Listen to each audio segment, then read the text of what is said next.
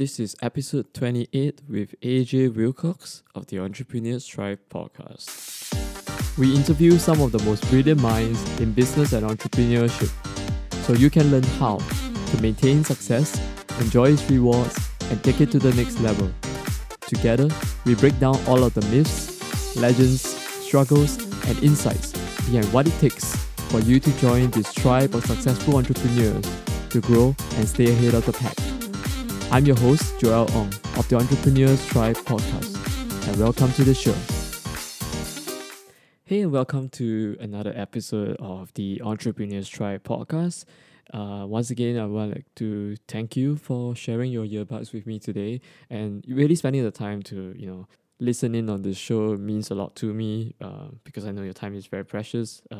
You could be doing a ton of other things right now instead of listening to the podcast. So really want to appreciate that and your support that in terms of sharing this podcast around with friends.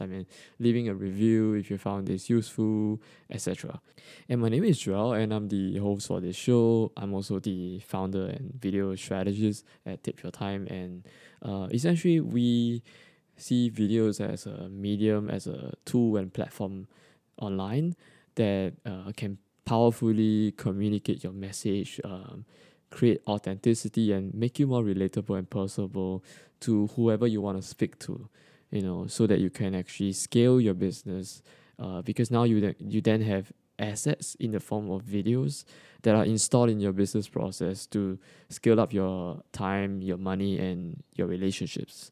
So today we have a special guest. His name is AJ, and he's a LinkedIn Ads Pro who founded a company called B2Linked.com, which is a LinkedIn ads specific ad agency. So he did this in 2014, and as official LinkedIn partners, they manage among some of the world's most sophisticated advertising accounts worldwide. And you hear this more in the podcast episode, he used to run, I think, one of the largest LinkedIn ads account online at the time. So it's very interesting. You get to hear some of the insights on ads on LinkedIn and the nature of it.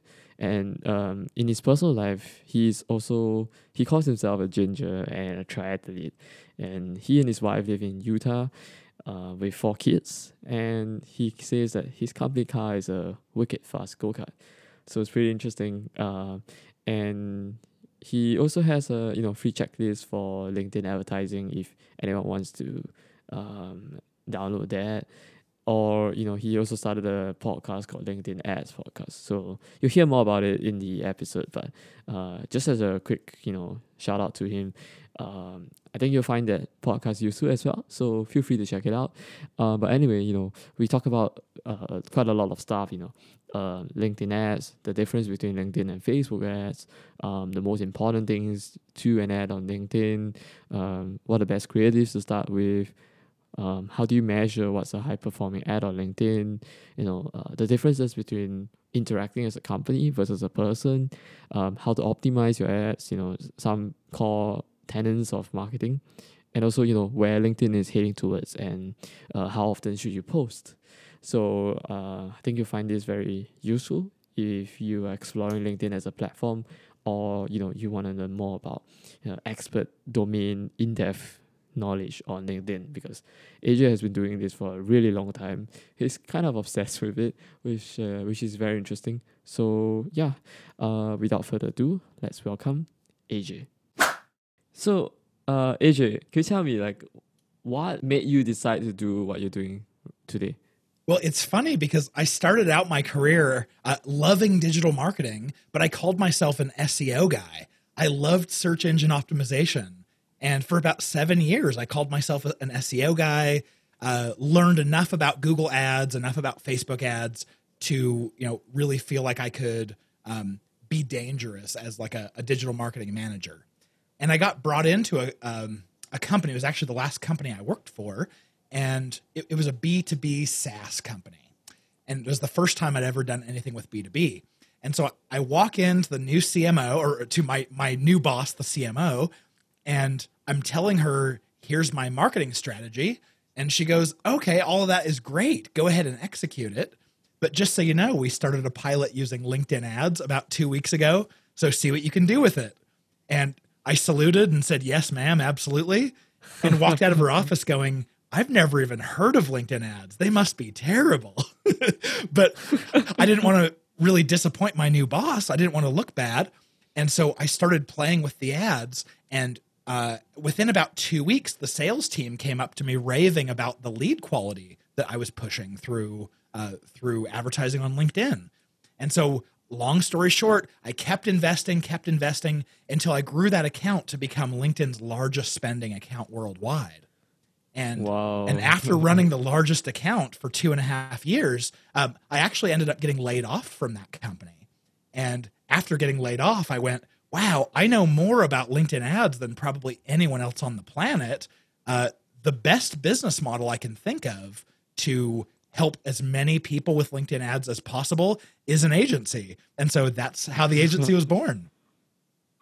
Awesome. And when you first, dabbled with LinkedIn ads, when was that? Like what year was it? I started playing with it back in 2011. And Oh, wow, it's pretty early. yeah, I mean, back then there was only one ad type. It was called text ads. And now we have probably 9 different ad types. So the platform has grown significantly.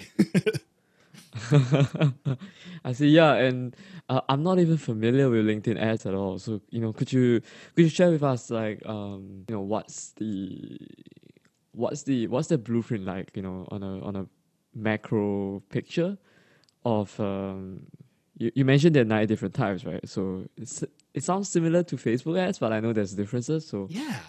could you walk me through that? Yeah, if you have experience with Facebook ads, LinkedIn will sound really familiar. Someone comes in, creates a profile, and they will give LinkedIn, here's what my job title is and what company I work for. And so LinkedIn's trying to understand who you are, how big of a company you're at, what industry you're in, what your skills are, what groups you're a member of. And so then on the ad platform side, someone just like Facebook ads can go in and say, hey, I have an ad that I only want to be seen by people in human resources who are director and above at companies with at least 10,000 employees. And that's the level of sophistication you can get. And it certainly costs more than Facebook ads. The average cost per click is usually between about $8 to $11, at least here in North America. Yeah. Whereas on Facebook, you might pay $1 to $2 per click, but every single lead generated is from the exact target audience that you want to go after. So lead quality is incredible, and you do pay more for it. I see, and also because of the nature of the platform, right? It's more of a professional platform as opposed to Facebook, where I guess it's more personal in the sense like. So in terms of that, how does that affect the creative or the way you think about ads on LinkedIn as opposed to other platforms? Joel, it's an amazing question you just asked. It goes a lot deeper than I think what most people think. When you're on Facebook, you're there to have fun. You're there to be entertained. But on LinkedIn, you're usually there for a reason. You're usually there on a mission trying to do something. And so what we've found is even though there are a lot of similarities, like both Facebook and LinkedIn have lots of blue on them. So when you post imagery, you want to use lots of orange, lots of red, lots of green to help your ad stand out. But past that, on Facebook, you could write a really long paragraph, a long story, and people will follow along. On LinkedIn, on the other hand, you got to keep it really short, get right to the point, respect their time, and immediately let them know where the value is for them. And that's how you get a high-performing ad on LinkedIn. I see. And what about text versus images versus video, especially? I'm curious, like, is there a substantial difference just in the the nature of the medium you use for the creative, or is it like anything? It boils down to, like you say, the value proposition, or the way that you design the messaging. So, because I think Facebook substantially video performs much better, right? Just even organically. Yeah. But on LinkedIn, does that make a big difference? So I could have the same messaging, but I should use a certain medium, or is it more of it's medium agnostic, but the messaging is much more crucial. Yeah, there are definitely nuances in the way that the messaging comes across that are specific to LinkedIn. But I would say, to preface this, by far the most important thing you can do with an ad, no matter what your message looks like, no matter what ad format you're using, if your offer is something that they consider irresistible, you can really do no wrong. If you're saying right from an ad, click here to talk to our sales rep, no one wants to click that. This is just, they're not here on the platform trying to find vendors to give money to. They're usually doing something else. So on the other hand, if you go to them and say, hey, here's this report that we created that will teach you about your industry, or join this free webinar where we're going to teach you X, or download this free cheat sheet you can use as a resource. If you can do something like that really gives them a lot of value, you'll see conversion rates of 15% or higher, which is what we're always looking for. So that being said, as long as you have a good offer, the real nuances in the messaging come down to, Facebook video works really well because it's cheap and there's really good retargeting. On LinkedIn, video is expensive and there's no retargeting yet. So there are some people who are doing a great job with LinkedIn video ads, but it's pretty high risk. So I would recommend everyone start with just image and text in what they call, single image sponsored content, and say you'll only pay by the click. And that way it takes away all of your risk. If you have a bad ad that no one wants to click, it doesn't charge you anything. I see. Yeah, I've noticed that I'm being targeted on LinkedIn for one video, which is, I think a client of Gary Vee, right? It's been running and spinning all the time. I keep seeing it all the time as well. Yeah. So, for LinkedIn, I'm curious, like, especially ads. I got a buddy of mine, Michael Convery. He's one of the earlier podcast guests on the show. And I was asking him about ads and how he thinks about it. He used this saying that you want to run your winners long and then cut your losers short. So in terms of how you test stuff on LinkedIn, is there such a thing like ad sets, or does the same process work on LinkedIn? And I'm not even sure the right question to ask. Like, is there slight tweaks or adjustments or modifications we should do towards testing on LinkedIn? Say, for example, if you have experience in other platforms, are those experiences transferable in the sense of like how you test ads? What criteria or measurements do you look at? And how long do you test before you say, okay, this is a well-performing ad on LinkedIn, as opposed to, I think it's poor and we need to change something up? Oh, I love that philosophy. We do exactly the same thing on LinkedIn. If we launch something and it's immediately successful, let's say we know we have a high engagement rate on our ads, that tells us that we are hitting the audience. They're liking what we're saying. And then we have a high conversion rate when they get to our landing page, showing us that the offer we're giving them is something they're interested enough in to give up their information. So if you see that happening right out of the gate, I will let that ad go until it stops working. And we have this thing, just like you talked about the skills being transferable, everyone talks about ad saturation on Facebook and how you always have to be switching things up because people see the same ads all over and end up just kind of becoming blind to it. On LinkedIn, the same thing occurs, but because people spend so much less time on LinkedIn than on Facebook, it takes longer for that to occur. So oftentimes, if I have a great ad running, I could run that for an entire month and not see any saturation. Ooh. So Yeah. to answer that question about when do I cut it off, if in the first, let's say 20 clicks, if I have a click-through rate that is, even around benchmark, and so for sponsored content, the main ad format I recommend everyone use, the benchmark is around 0.4%, a little bit less than 0.5%.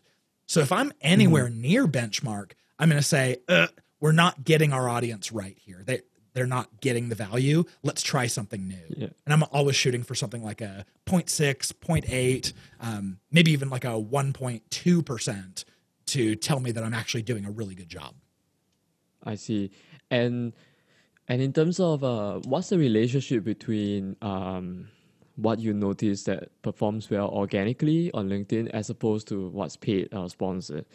So say I'm thinking of an idea where I could test 10 different posts organically based on my profile and who I'm connected with, seeing what works well with my audience, and then picking that and then saying, okay, let's create 20 different sponsored ads based on that one well-performing, highly engaged organic post, whatever that may be. Does that work? And also, is that something that is worthwhile exploring, or should we just go directly, to just testing 10 different or 30 different sponsored posts then? Yeah, it's a really smart question. What is so good about LinkedIn ads is you get a really tight grouping. It's like a closed focus group whenever you launch an ad.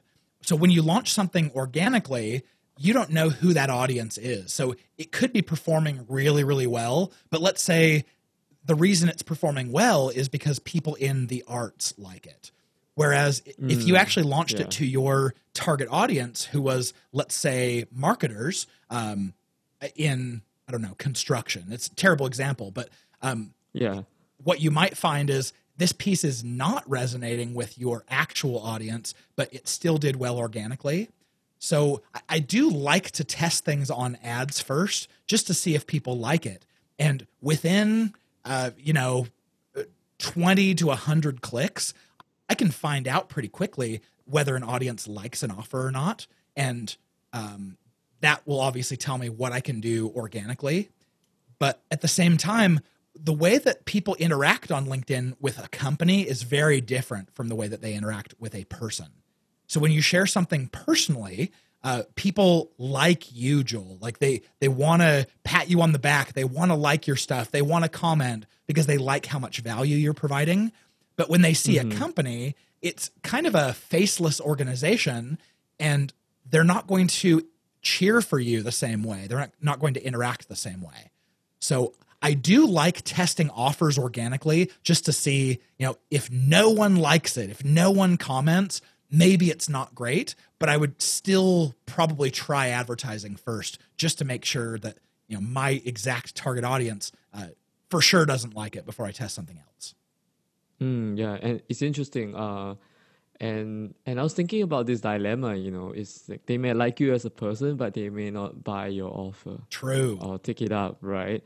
And it's interesting because what I try to do sometimes with people who are running companies is I try to put a face to it, right? Because it's so impersonal sometimes, which is why I think video was working really well on Facebook, because it puts a face to the company and kind of makes them more relatable. But since you talked about, it's not the best thing to perhaps start off with on LinkedIn. For someone who, is like yourself, who's been running LinkedIn ads for a while, beyond just the things that you've said, what questions do you ask yourself when it comes to optimizing the ad even further? Be it getting your churn rate down, the conversions higher, making it more profitable as an advertising platform. Oh, super smart question. I ask myself first, which area is my ad failing, or which area has the most improvement to do? So if I see a low click-through rate, I'm not even paying attention to the conversion rate yet. I know my ads have trouble getting someone to take action, and I need to make them more appetizing first. And so then I'll concentrate on, does my ad copy reflect value to the prospect very quickly? And if not, I'll try to adjust that. Or does my image grab their attention? Because if it looks just very much like a stock photo, those don't stand out on LinkedIn because everyone's sharing stock photos. So I'm paying attention to that. But if I launch and I have a great click-through rate, let's say I'm like 0.8%, I've kind of checked that box that, hey, engagement's good. Now I need to look at conversion. So if my conversion rates are less than, let's say, like 10%, then I go, okay, the landing page is not selling this piece of content well enough, and I need to convince them more of the value. So I might look to the messaging on that page. I might look to a video or a headline. At quick glance, can I see exactly the value that I'm being offered for free? Yeah. And those are the improvements I'm looking to make. I see. Yeah, it's awesome how you make the distinction there. And in terms of, copy, I mean, either someone listening is a copywriter or, has a copywriter on their team or a whole team of copywriters. And, you're looking to do, research and finding out, I mean, just for yourself, right? If you're hiring someone, it's best also to understand what they're doing.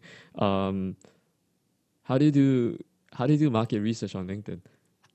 Join LinkedIn groups and read or, I find it interesting because it's like the nature of LinkedIn in terms of the networks is kind of a closed loop, right? Like a pond. Yeah. And you're only connected with so far as, your third degree, right? Of influence, quote unquote.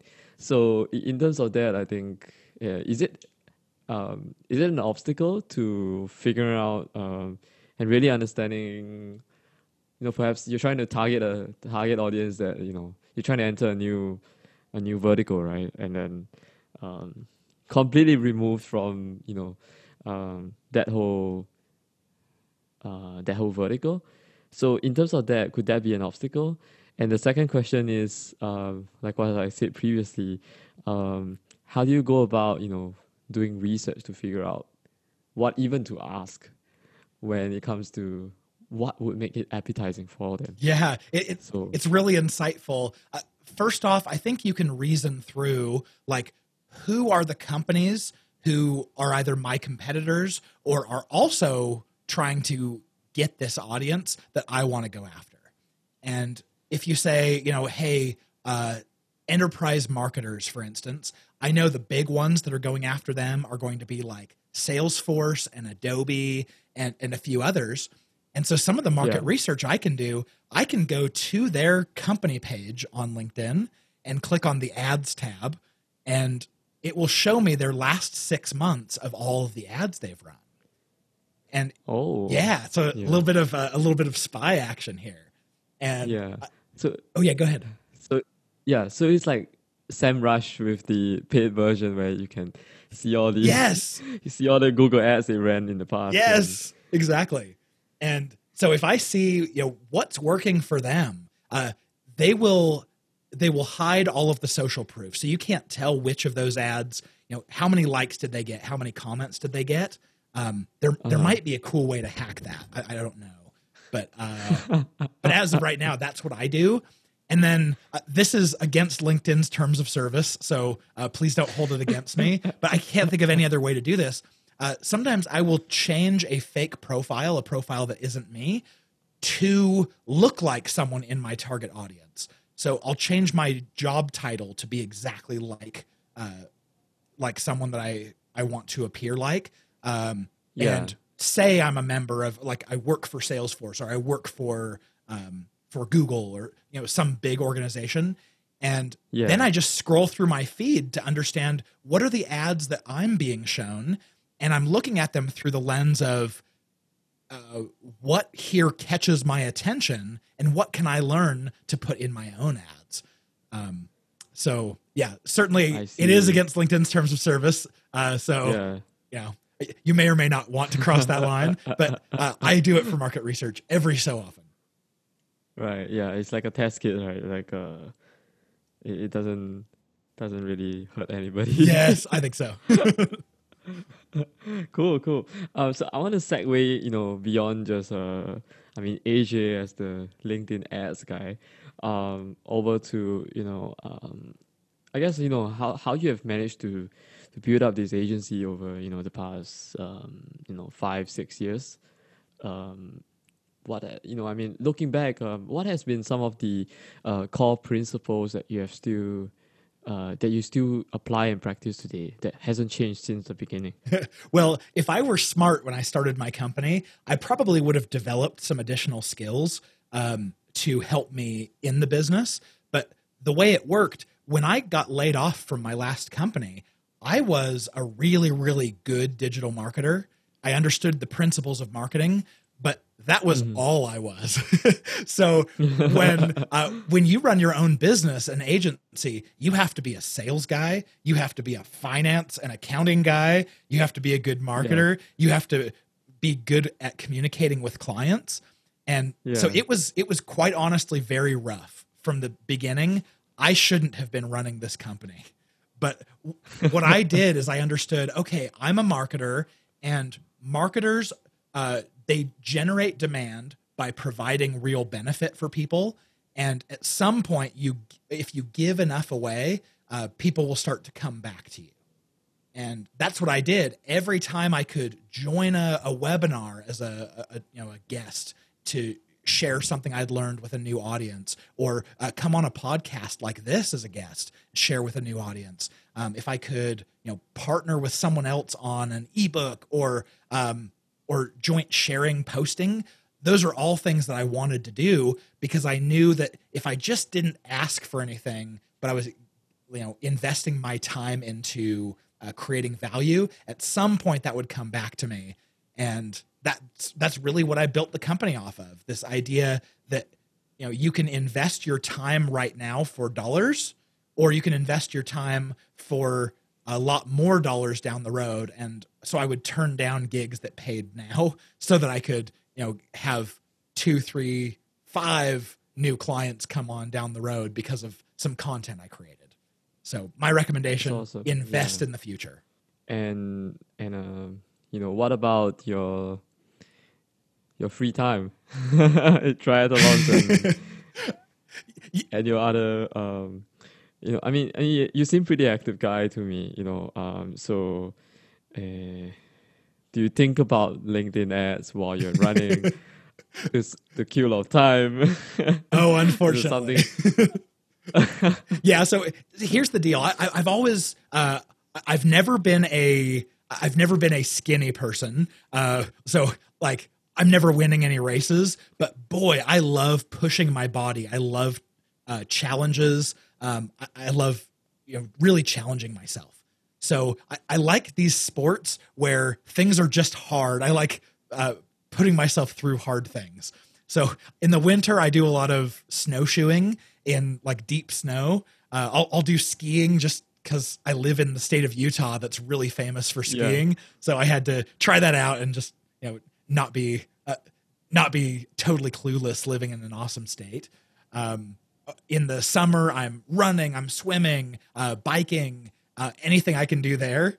And then I really like to challenge my mind too. So I'm learning Python right now. I'm taking some programming classes. I take guitar classes on the in the side. I'm learning to drive a motorcycle. I go off-roading. And so anything I can do that's fun and kind of breaks my mind away from work, I'm all for it.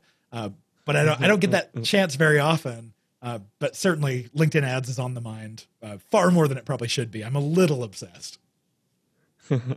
which is I think I mean there's probably no judgment against that, because it's even rare that someone would be that enthusiastic and obsessed, yes. I guess, over their work, right?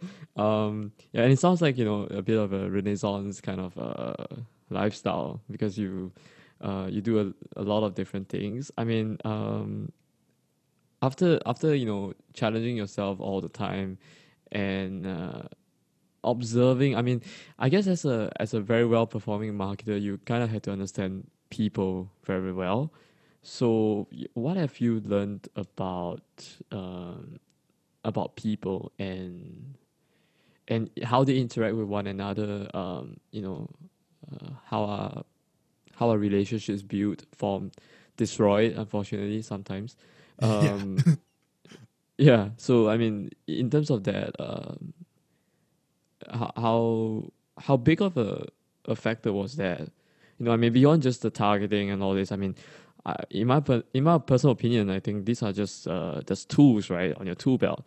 But I think the core principle here is you still have to understand people, because if the tools change, you have to adapt. So I True. think one thing that doesn't really change is understanding of people. So have you ever thought about that? And also, I mean, now that I asked this question, it's a bit of a close-ended question, but what is your take on that?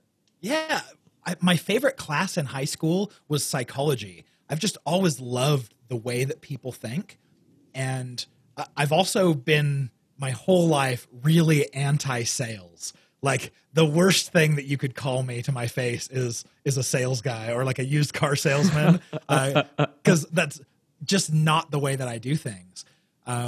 So I think when I approached marketing, it was from this angle of psychology. And when it really comes down to it, marketing hasn't changed for thousands of years. It's the same process. Someone needs to know that you exist, feel the pain that you can solve. They need to know, like, and trust you. They need to consider doing business with you, and then they need to close that deal. They need to buy from you. And it's the same process. It always has been, and it always will be. But the channels, the mechanisms we have to reach people over time, they keep changing. And so what I'm always paying attention is, as someone who can smell a sales pitch a mile away coming, I'm always looking for, like, hey, don't scare me away by coming at me with a sales pitch, but also I'm always looking at what's in this for me. And so as a marketer, if I can put my own self in the mind of my prospect and find out what matters to them, what do they care about, what do they want, I could write really good ad copy. I can give them what they want. And I think this is something any of us can do. If you are selling a product or a service, you know what the value is to your prospect. So just put yourself in their shoes, think at it from their perspective as best you can, and that will allow you to be a really good marketer. Yeah, and I feel sometimes it's almost like going back to basics, because sometimes, especially I think if you're an expert in the product or service that you've created or built, it's very hard to go back to the beginning where you're in the minds of your prospects It's true. or people you're trying to target. So, I mean, would you suggest people do triathlons to take their mind off it? Yeah, I think it's a skill you can actually practice. When I look at a landing page, even if I've looked at it 10 times before, I'm getting good at where I can distance myself and say, okay, AJ, you are not you, you're someone else. You're looking at the page through fresh eyes. And so I think with practice that comes. You can do that. So yeah, I don't know if everyone can, and it's probably taken me far longer than it should. But I would do the same thing with ad copy. I would do the same thing with, if I'm looking at a white paper, put myself in their shoes. Right. And I mean, since you're big on LinkedIn, big in the sense you spend a lot of time on it, devoted a lot of energy and effort towards it. Where do you see it heading towards? In terms of advertising, is it very saturated right now currently, or like, where do you see it heading towards, and what shifts do you think might happen? Oh man, I have so many thoughts on this. So LinkedIn as a network on the organic side is really exciting right now. And the reason why it's exciting, it's the easiest network in the world to go viral on. So everyone who has a message to share has benefit being on the network. So imagine someone who has a sales kind of job function, or the owner of a company. These are people who get business by being visible, by being public. And so they get so much by being on the platform and interacting with people and sharing. So as people like that come to the platform and start spending more time, they're also opening up more ad inventory, keeping prices down for everyone. So I'm a big fan of what LinkedIn is doing on the organic side. I hear people like Gary Vee. I know we talked about him in the pre-show. I hear people like that saying LinkedIn is so awesome organically right now, but we saw the same thing with Facebook, where at some point organic reach just got cut off and you had to pay for it. And people are saying, especially like Gary, that this isn't going to last forever. Get while the getting's good. I fundamentally disagree. LinkedIn has a very similar algorithm to Facebook, but when Facebook rolled out the algorithm, it cut off organic reach. When LinkedIn rolled it out, it actually benefited us. And the reason is only about 4% of people will share on LinkedIn. Only 4% of people post. But 100% of people need content in their feeds when they log in. So what does LinkedIn put in there? They put in the stuff that your connections are engaging with. So until people start posting, until everyone is posting on LinkedIn like they do on Facebook, then I don't see that organic reach going away. And it's interesting you talked about how it shares content that your connections engage with, and I think I'm not sure if abuse is the right word. It might be people trying to game the system like anything. I mean, I don't have any personal opinions towards it. It's not a personal opinion, but people sometimes they tag a ton of people in the comments, or they try to get people to share a comment and post, and sometimes I think it detracts away from from really finding out if there is actually true organic value there in the post, because it's done so almost mechanically, and forced, in terms of that, and also trying to catch people's attention, right? I think, so I'm not sure how you feel about that. I'm going back to my anti-sales kind of bent that I have. I think that anytime that I'm feeling manipulated, I will rebel. And so if I'm reading someone's post and it looks like they're trying to manipulate me or the algorithm to do something, then I'm going to feel a little bit offended, and it will probably be a little bit of a black mark on my relationship with that person.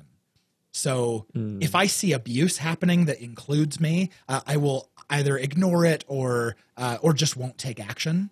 So certainly people who take advantage of the algorithm, they may get huge results. They may get lots and lots of views. But I also know that when I have a post that goes viral, I don't just have tons and tons of leads in my messaging box. The leads don't come like that. A viral post doesn't mean you're all of a sudden going to get business out of it.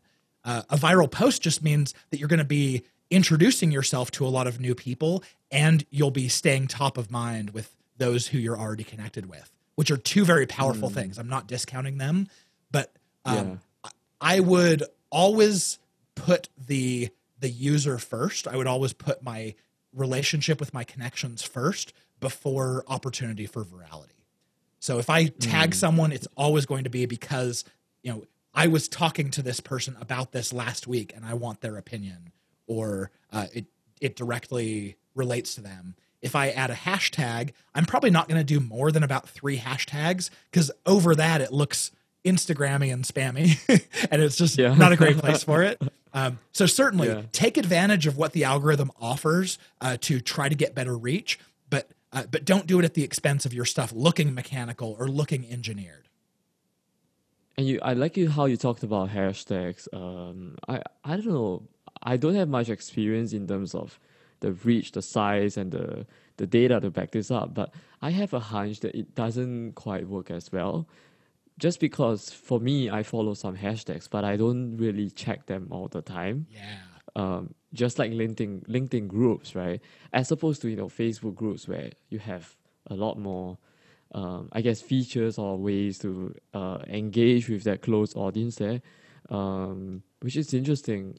So I don't know, like I feel it's kind of the two main things I consume on LinkedIn are either organic posts, like you mentioned, or sponsored content, right? Once in a while as I'm scrolling. Um, so I'm trying to think of a question here. Well, I totally get where you're going. Hashtags on LinkedIn are relatively new, and not everyone is following a lot of hashtags. So you may find that when you post using a hashtag, you'll get a notification saying, hey, Joel, you are trending for this hashtag right now. And that's really cool. But when you trend and it only got you, 200 or 300 views, that tells you there's not a whole lot going on. There's probably not a whole lot of people who are interacting with those hashtags. So I think I'm with you. I probably wouldn't go all in on hashtags. That's not going to be my whole strategy for reach going forward. But if I have a good reason for a hashtag here and there, I will totally use it if it makes sense. I see.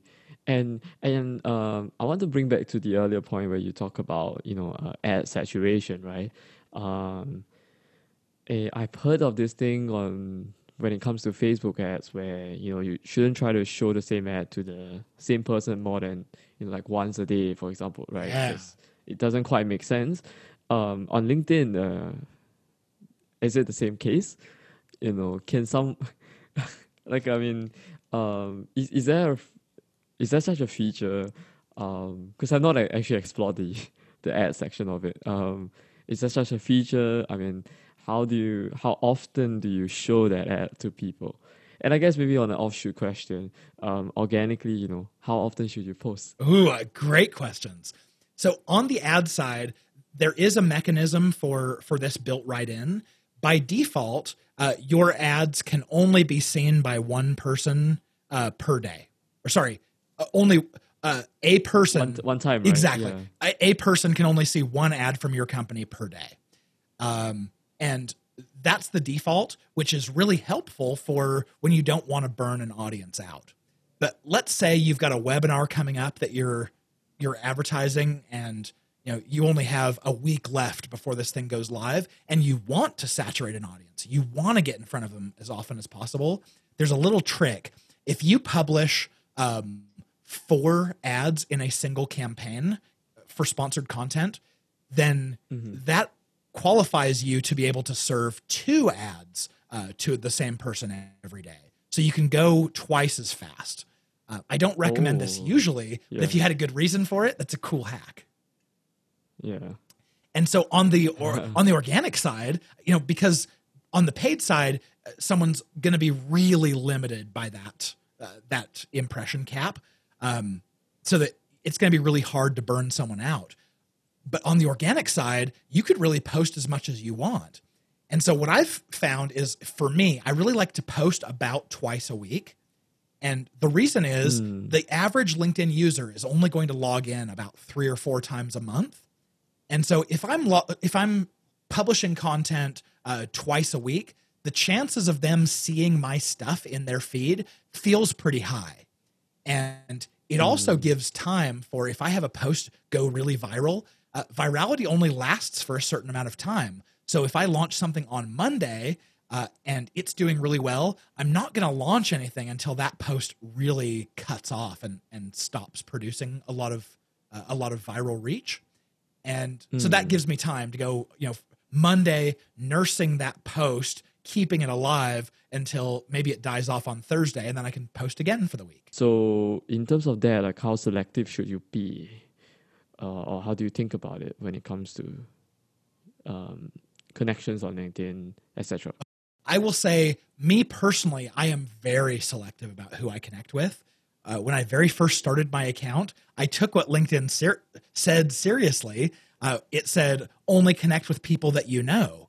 And so I did. I filled my network with the people I knew personally. If we've met in real life and we liked each other, then I was probably going to add you as a connection. But if someone requested to connect and I didn't know who they were, I would say, well, I don't know. I don't know who you are. I don't know why you want to connect. So I'm probably going to hold off on having you in my network until we've met. And I have a lot of friends who say, well, that's crazy. The real value in LinkedIn is connecting with people. And once you're connected, you have their email address.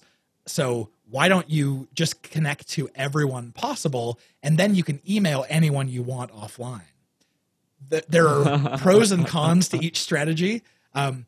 My strategy, I don't get as much reach. I've been on LinkedIn since 2004, and I only have, I want to say somewhere, I think connections-wise, I've probably got 4,000 connections, and follower-wise, I think I might have 7,500 or something. Wow. So that's very slow growth. I could grow a lot faster if I wanted. But what I found is because I'm building my network with people who know, like, and trust me, then when I publish content, they're much more likely to hit like, comment, or share. And those social actions, they tell LinkedIn that my post has value and that it should go out wider, it should go viral. And so I feel like my network, I have a lot more people I would actually call friends, and maybe even go as far to say that some of them are fans who, when I post something, they're excited to interact with it. And I probably have my content going viral a lot more often than someone who just let anyone into their network. So if you go that direction and just let anyone in, you've got a lot of reach. A lot of people will see your stuff, but chances are they won't feel any real attachment to you. They won't feel like they owe you anything. And I think you'll also end up getting a lot of spam pitches. A lot of people who reach out to connect with you, and then the second you connect, they're sending a sales pitch to you. And I don't like that. They're probably doing cold outreach the wrong way. Yes, agreed. I see some similarities in what you've said to even marketing principles, right? You try to reach wide, but then only speak to a narrow segment of people. So you're more selective with your messaging. It's almost similar in terms of how you approach connecting with people, because paradoxically your post is going to reach more people if you're more selective with the people you're connected with, because they're more likely to engage with the post. That then gives you more eyeballs. So I think quantity. I think is it right to say that you're more on the quality camp? Yeah, very much so. And I'm probably too conservative. Like anyone here who's listening to the podcast, if you shoot me a connection request that's customized that says, "Hey, I heard you on Joel's show. Love the episode. I'd love to be connected." Something like that. I'm definitely going to accept, because I want people in my network who appreciate what I have to say, and they are reaching out to me because it's me and they want to be connected to me. If I see a connection request that just has the default, maybe they didn't include a message, or maybe it just says, "Hey, we share some connections. I thought we could connect." That's probably just a copy and paste to like 100 people that day.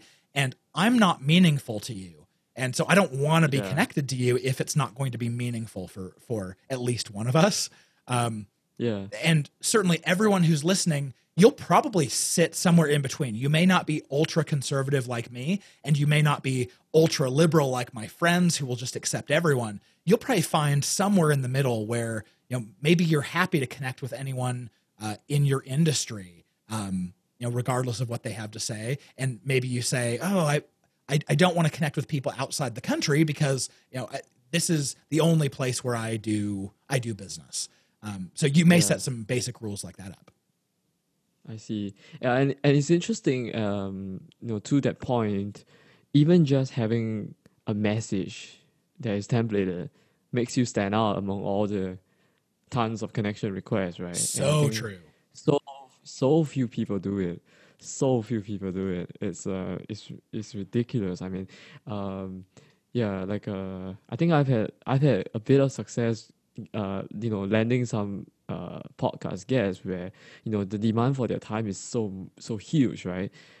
Simply because I just send a customized message request on LinkedIn. Um, like I checked out, like, perhaps like you say, their free report or their book that they wrote.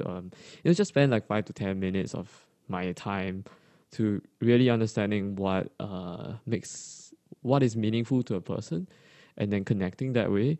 I think, what's your take on it in terms of how I think the internet and the access and the convenience of it has, I think, made us lazier as people, because we seem to forget the um, what works in person. It's like Yeah. if I come up to you and I say hi, and then the next second I forget your name or who you are, what you do.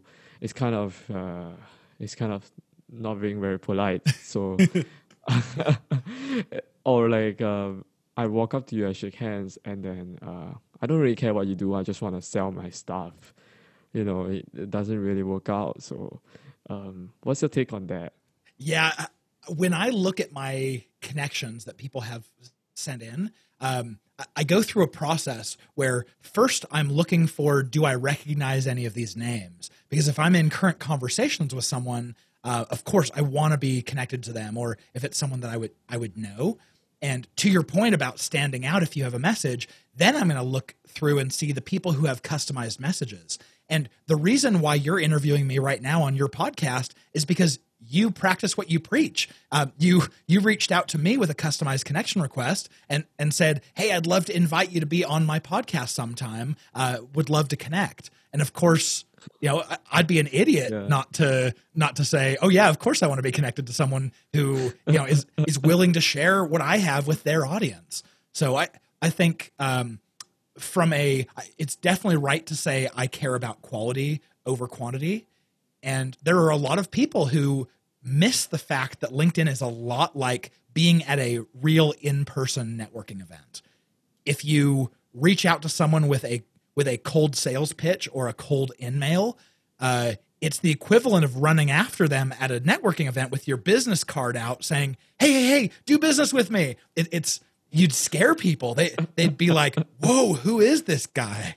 And but if you come after them with a customized connection request, like, hey, I heard you on such and such, or I saw that you engaged with this post and I love what you said about that. I have the same kind of ideology. I mean, you do something that shows that you care about them, and it's customized, so it's going to stand out, and it makes them feel good because you did a little bit of research. You're telling them, here's why I want to be connected to you. And if people would stop making connecting a numbers game and start making it about building real connections that will provide value for years to come, I think LinkedIn would become a lot nicer of a place to be. That's awesome. Yeah. I just had a very interesting idea in my head. Would you use a service that allowed you to clean your LinkedIn connections? Ooh, I You know, I think I would. It'd be interesting. I have done a really good job of pruning out my connections and making sure that I know the majority of people. But I hear all the time from people saying like, hey, there was this time where I used to connect to everyone in like the audio video industry, and now I don't yeah, do that anymore. And I'd love to yeah. prune out my connections. I think that would be really useful. Yeah, I know. I mean, I would totally pay for it instead of the brutal time that either you do it yourself or you hire someone to manually prune it for you. Yes, that's it's no fun. LinkedIn doesn't want you to disengage with people, to disconnect, because the connections is how they understand how the world is connected, and so they don't make it easy. They don't make it really simple to disconnect from someone. You've got to get at least 2 clicks deep, and it's not easy to do Yeah. in mass. So I definitely think if you've got a solution there, if someone out there has a solution for that, I think there's a lot of people who would probably like to do that. Yeah, yeah. That's awesome. So yeah, we're running out of time, AJ. So one of the last few questions, I think just on a more personal level, um, if you could have dinner with someone, living or dead, who would it be? Ooh, that's a good question. And I feel compelled to come up with like a really smart answer here. um, I, I think it would probably be the CEO of LinkedIn, Jeff Weiner. But that's awfully on the nose. But I think that would be it. I got a chance to meet him. I got a chance to ask him a few questions, but certainly not nearly as long enough. Not nearly as long as I would have liked it to have been. So yeah, I'll be boring and I'll say that's probably my answer. Awesome. So last question, how can people get in contact with you? Well, really simple. I actually launched a podcast here a couple weeks ago around LinkedIn ads. So if this stuff is interesting to you, go check out, it's just search in your podcast player, LinkedIn ads show, and you'll see the podcast. I would love it if you'd listen to that. It's brand new. No one's reviewed it. No one's listened to it. So you could be one of the first. That being said, Awesome. I'm also really easy to get a hold of if you go to our website, type in b2linked.com. So the letter B, the number 2, and then the word linked.com. If you fill out the form on any of those pages, you don't go to a sales rep. I don't have one. You don't get put on our mailing list and get spammed. It just goes directly to my inbox, and I'm not a sales guy, as we've discussed. So feel free to reach out, ask anything you want. Awesome. Thank you for your time. Absolutely, Joel. Thanks so much for having me. That's it for today's episode of the Entrepreneurs Tribe podcast. Head over to www.tapeyourtime.com, tapeyourtime.com, to request for a free strategy call with me to see how I can help you grow your business through video. And if you're listening to this on iTunes, Spotify, be sure to subscribe and support us. So once again, I want to appreciate you and thank you for listening in, because you have a unique story and more people need to hear it. Talk to you soon.